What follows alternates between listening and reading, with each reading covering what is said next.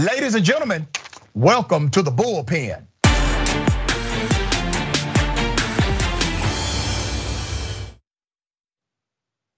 In the bullpen today, we got my dear friend back, Matthew LaRosiere, who is actually a tax-trained attorney. The guy has a JD and then has a specialty in taxation law. And what are we doing today? We're debating about taxes. Why would I do something like that to myself? Matthew, good to have you on Indisputable, brother. How are you? Yeah, good to see you again, brother. I was quite blown away by your desire to speak about the most boring part of my education. Well, I think it's fascinating, and I'm glad that you have a specialty in this arena. I do not.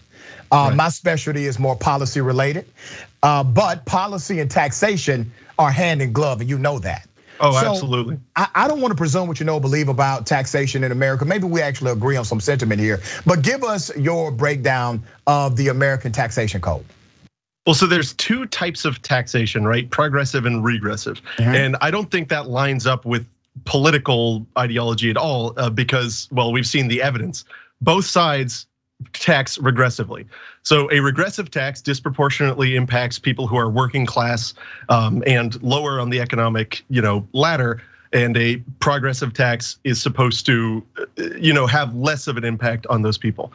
Things like income taxes, things like corporate taxes, all of those types of taxes that directly relate to an individual's contributions are regressive. And it seems like the two sides of American politics right now, there's one side who's like, well, let's just take little slices away. Let's reduce this corporate tax rate a little bit. Whereas they don't want to talk about reducing the most expensive part of our budget, which is missiles, bombs, and various means of delivering them. And then the other side also doesn't want to talk about reducing, expenditures on those missiles and bombs, but they want to increase those taxes that, again, tend to harm, lower income Americans the most. So it seems like a wildly schizophrenic and profoundly idiotic field in American politics. I actually concur. The issue is not only taxation, because taxation, the art of taxation means that you will have winners and losers. And really, when you look at the bottom line dollar, you never really get to a tax cut anymore, you get to a tax shift. They figure out a way to close loopholes or to eliminate certain things you can write off. They did this under the Trump era. 90 billion was supposedly a tax incentive. However, they collected 93 billion in actual taxation through individuals in America. So it was a tax shift and not really a tax cut. They could spin it to say that it was. But the real issue was in fact, or is in fact, military spending. And we talk about military spending, we call it defense spending, but it's not really for defense. Most of the money never goes to actual defense. It goes to the military industrial complex. And all of these really, really rich individuals, very wealthy men, and even a few women who are part of that game, are able to lobby and advocate for unlimited amount of money and unlimited amount of money given to them by way of our federal government. So that's a different argument in a way, right? We can clump that argument in with the national debt, which means that we have to pay high interest rates, which does impact a person's ability to move with their money in America. But when we look at regressive taxes in this country, you brought it up, and I agree with you. I think both sides, they've done their fair share of dealing in this. But I do believe that left-leaning policies tend to be more thoughtful about how the tax policy will impact individuals who are in fact poor. Now, do I think that corporate Democrats in particular have done a great job at this? Hell no, absolutely not. But do I think that Republicans have done a great job at making sure they think about those who are the poorest among us? Think about how wealth is leaving from black communities because of not only taxation policies, but also work discrimination policies that they refuse to enforce? That's real money. Would you agree with me on some of that? On some of that, yeah. But I think that for the most part, they're just not really, neither of them are really thinking about the poor. I mean, look, if you're gonna talk about left-leaning politicians and their tax suggestions, look at this new $600 thing. You gonna look me in the face and tell me that that's gonna affect the millionaires? No, what this is about is just like you were saying, they know that they're not taxing and collecting the full amount that they possibly could. Every year they do a report where they estimate how much of the tax that they were owed they actually got. Right. It's usually like 35%. And this is largely, they're able to get that much of it largely because most people work a salary job where they have withholding, and it's very hard to claw that money back. Now, when everybody decided to leave their jobs and go into the gig economy, it was like 20-something%. And so the government's freaking out now, and they want to claw more of that money back. And look, this is a situation where the Democrats are controlling the entire government effectively, right? There's some argument, but effectively have control of the whole government. And what do they want to do? They want to track everybody who's got $600 in their bank account so they can get you for your Uber rides. I mean, come on, man, that's not hurting the the Jeff Bezoses. That's hurting guys that are just trying to keep their heads above water. Yeah, you may be very surprised, brother. I took a stance on this an hour after it was released, that this will be part of the bill itself. I'm against it. I don't want it. And I know there are some progressives and some Democrats who may disagree with me on that. I'm fine, we can have that debate any day. But I do believe, as you said, I do believe that it absolutely does not solve the problem of taxing those that bring in the most amount of wealth, and they utilize their wealth in order to hide their money in tax shelters, not only in America, but also internationally. That is what the bill says is aimed to find out. It's supposed to be there to root out tax evaders. Come on.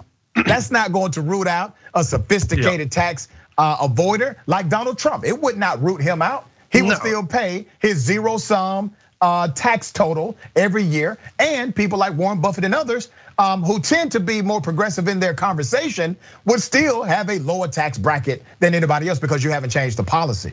Right, and that's the thing. That's the big thing, right? Is you have to take a step back when you're thinking about taxes. You have to think about, well, what's my position? Is my position that we need to follow the law? If your position is that you need to follow the law, then we have to arrest everybody, right? Right? Because they're only collecting, a portion of what under the law is owed to them. If your position is we got to follow the law, you got to get everybody. And the people who those charges aren't going to stick on are going to be those people who can hire fancy tax lawyers. If your position is we need to look at what is a moral tax, I think you need to think about our entire tax system. And if you ask me, there's only one type of taxation that is rationally, can rationally, morally be tied back to the government's involvement in an individual's life. And it sure as heck is not income tax. It sure as heck is not a corporate tax. It is a property tax. Because if you think about it, what is the one and only thing that the government can directly say, all right, well, if you have more of this, it means we have to provide more protection, more police services, etc. It's property, right? It's land, it's developments. I think that's the only, of course, there might be parts of it that can be regressive, but that's the closest thing to a morally justifiable tax. So it's hard to have arguments about tax policy in this country because it's just so catastrophically screwed up from the top all the way down. Yeah, but you're looking at it from a benefits perspective, right? So you're saying, okay, taxation is necessary for those that own property, and I'm sure you mean commercial property as well, because of the level of benefit they need from services for that property, and that also includes emergency services. But I will submit to you that we have had such a dysfunctional dysfunctional country as far as haves and have-nots, racism in the system of our marketplace, individuals who need training in order to be ready to work in a marketplace that's trending in a particular direction. And just because they are born in a particular zip code, they have less of an opportunity to make it. I think our tax dollars should remedy that issue. If the issue is training, our tax dollars should remedy that issue. Do you disagree with me? Well, so it's a question of incentives, right? Because as we know, what's happened to minority communities when we set up these utterly bizarre incentives, they wind up doing utterly bizarre things. If you give somebody an award for doing something bizarre, they're going to keep on doing it. So I'll come out and say it. I'm, last time we were on, you accused me of being a conservative. I might be conservative on some things, but some things, yeah. I'm one of those, you're a mixed bag for sure. Yeah, I'm a career libertarian, and I'm one of the people who think that, hell, if we're going to have this huge, structure, if we're going to have all this stuff, a negative income tax would make more sense than all these training programs, all of these opportunities. Because let's say we do a jobs program, right? Okay. Well, how much of that is actually going to go towards the training, and how much of that is going to be sucked up by mid-level management making $180K a year to sit in a desk, right?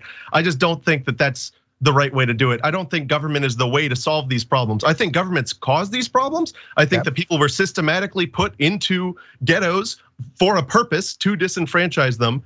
And I don't think that the same entity that put them there is gonna be the one to give them the skills to break out.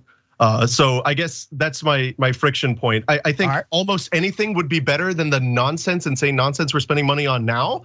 But to go straight full steam into let's have the government provide a jobs program and do all this stuff, I think we're begging for the same thing to happen. All right, so let me bring something to your attention, Matthew. I understand your point of view, so try to open your mind to this one. The government is not giving you anything. See, they don't own it. The government really doesn't make revenue. You make revenue for the government, and the government has a responsibility to those dollars because you gave it to them for this purpose. When there's a market issue, and the market issue is, let's say, training, having the government spend money, and I get it, they can do it better because somebody making $180,000 who's running an inefficient program, that should not be. That needs to be corrected, right? But you cannot throw out the value of the program because you have some individuals who may not be the best administrators. You got to fix that system, but you cannot get rid of that system wholly. I give you an example: workforce or workforce development. A great program, typically administered at the state or the city level.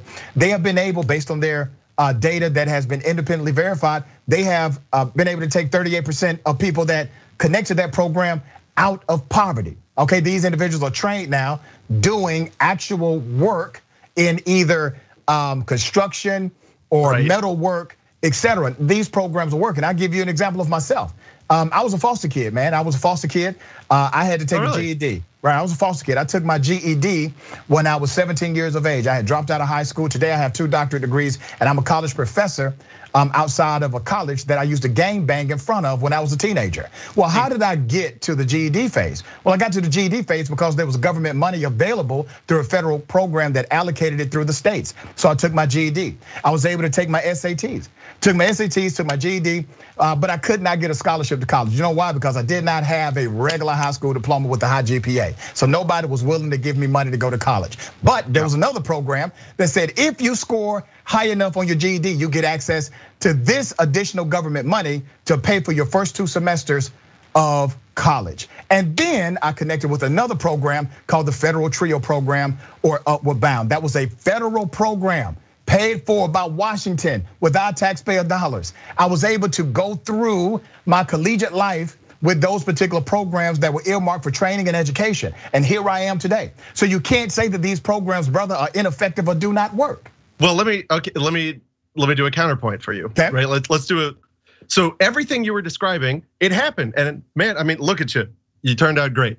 But you're talking about something where in the system, the whole time you were crawling through that, Uncle Sam was still sitting there with a little ball peen hammer going tink, right?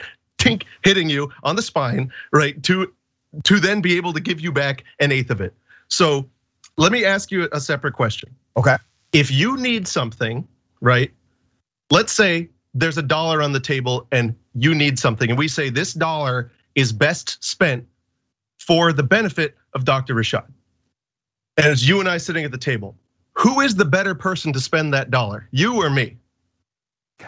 I understand your point. It's let's take it all the way, right? If it's my dollar, yeah. I think I am best able to spend my $1. But you're using a microcosm to explain the macrocosm of benefits at that time. Let me make this point. At that time of my life, I didn't have $1 on the table. I was a kid. I was a teenager. All right, I didn't really have $1 on the table to benefit from these programs. So how old were you at the time? 17. 17. All right. So at that age, you could have gone out and got a job. So let's say, and I did work. I know. But let's say instead of giving back your coupons, we just didn't steal your money in the first place. All right, I wouldn't have had enough. I understand your point, but the little money I made working at Chick-fil-A at that time on the campus of Spelman College, I was 15, 16 working at a Chick-fil-A. Brother, it would not have paid for half a semester of college. 30% raise? Brother, you know what? Big difference? Do you know what they pay at Chick-fil-A to a teenager, brother? Not back then. Back then, in particular. I mean, right now it's not that bad if you go and look at the Chick-fil-A. Chick-fil-A has a real career opportunity path now. They didn't really have that stuff when I was over there. Times were different for sure. But The point is that it costs them, let's say they delivered you, let's say they delivered you in net present value $100,000 of benefit. That's awesome. How much did it cost to deliver that benefit? Probably $1.5 million. I'm saying it is better off to give people the dignity to do it themselves. And right, not everybody will win in that situation, but you have the dignity to control yourself. And if you don't steal all the money in the begin with, you can have the opportunities, you can have what it takes, right? You can have the cash to put aside to get a loan on a small business, to do all of these. My producers are telling me we got to wrap up. I want to leave you with this. I definitely understand a lot of your point of view here, and I agree with some of it. I just want to remind you, brother, that when we look at taxation always impacts people in very different ways. You'll never get to a perfect plan. Right. But to suggest that, okay, well, let's have no taxation system at all. Well, still, individuals who don't have the training, who come from particular zip codes, who find it difficult to obtain jobs even after they are trained or educated, you need regulatory systems. You need incentive packages. You need a way to float people for a period of time until they can get to a point of actual contribution back into the revenue system. That's common. I don't think we should ever eliminate that reality, because while I may still have to pay taxes, I'm okay with that because I have a bigger heart for the general human being around me. I want them to be able to benefit from this. And if they need a temporary barrier between them and life hitting or knocking the hell out of them, I'm okay with my tax dollars taking care of that. I'm not okay with my tax dollars continuing to spend unlimited money to kill people and blow things up. I'm with you there. I'm with you there. Yeah, I'm with you there. Maybe I just have a little bit more faith in poor people than you do, but I think I got plenty of faith in poor people. Maybe I have a little more because I want them to just do it themselves. You got to be real, brother. I come from that place. You can't do that here. I'm with you, man. I'm with you. I think we're like 50-50 overlap, which I think is good for us. That is for today, today only. All right, I'll see you again, Matthew. Always good to talk to you, man. Till next time. Absolutely.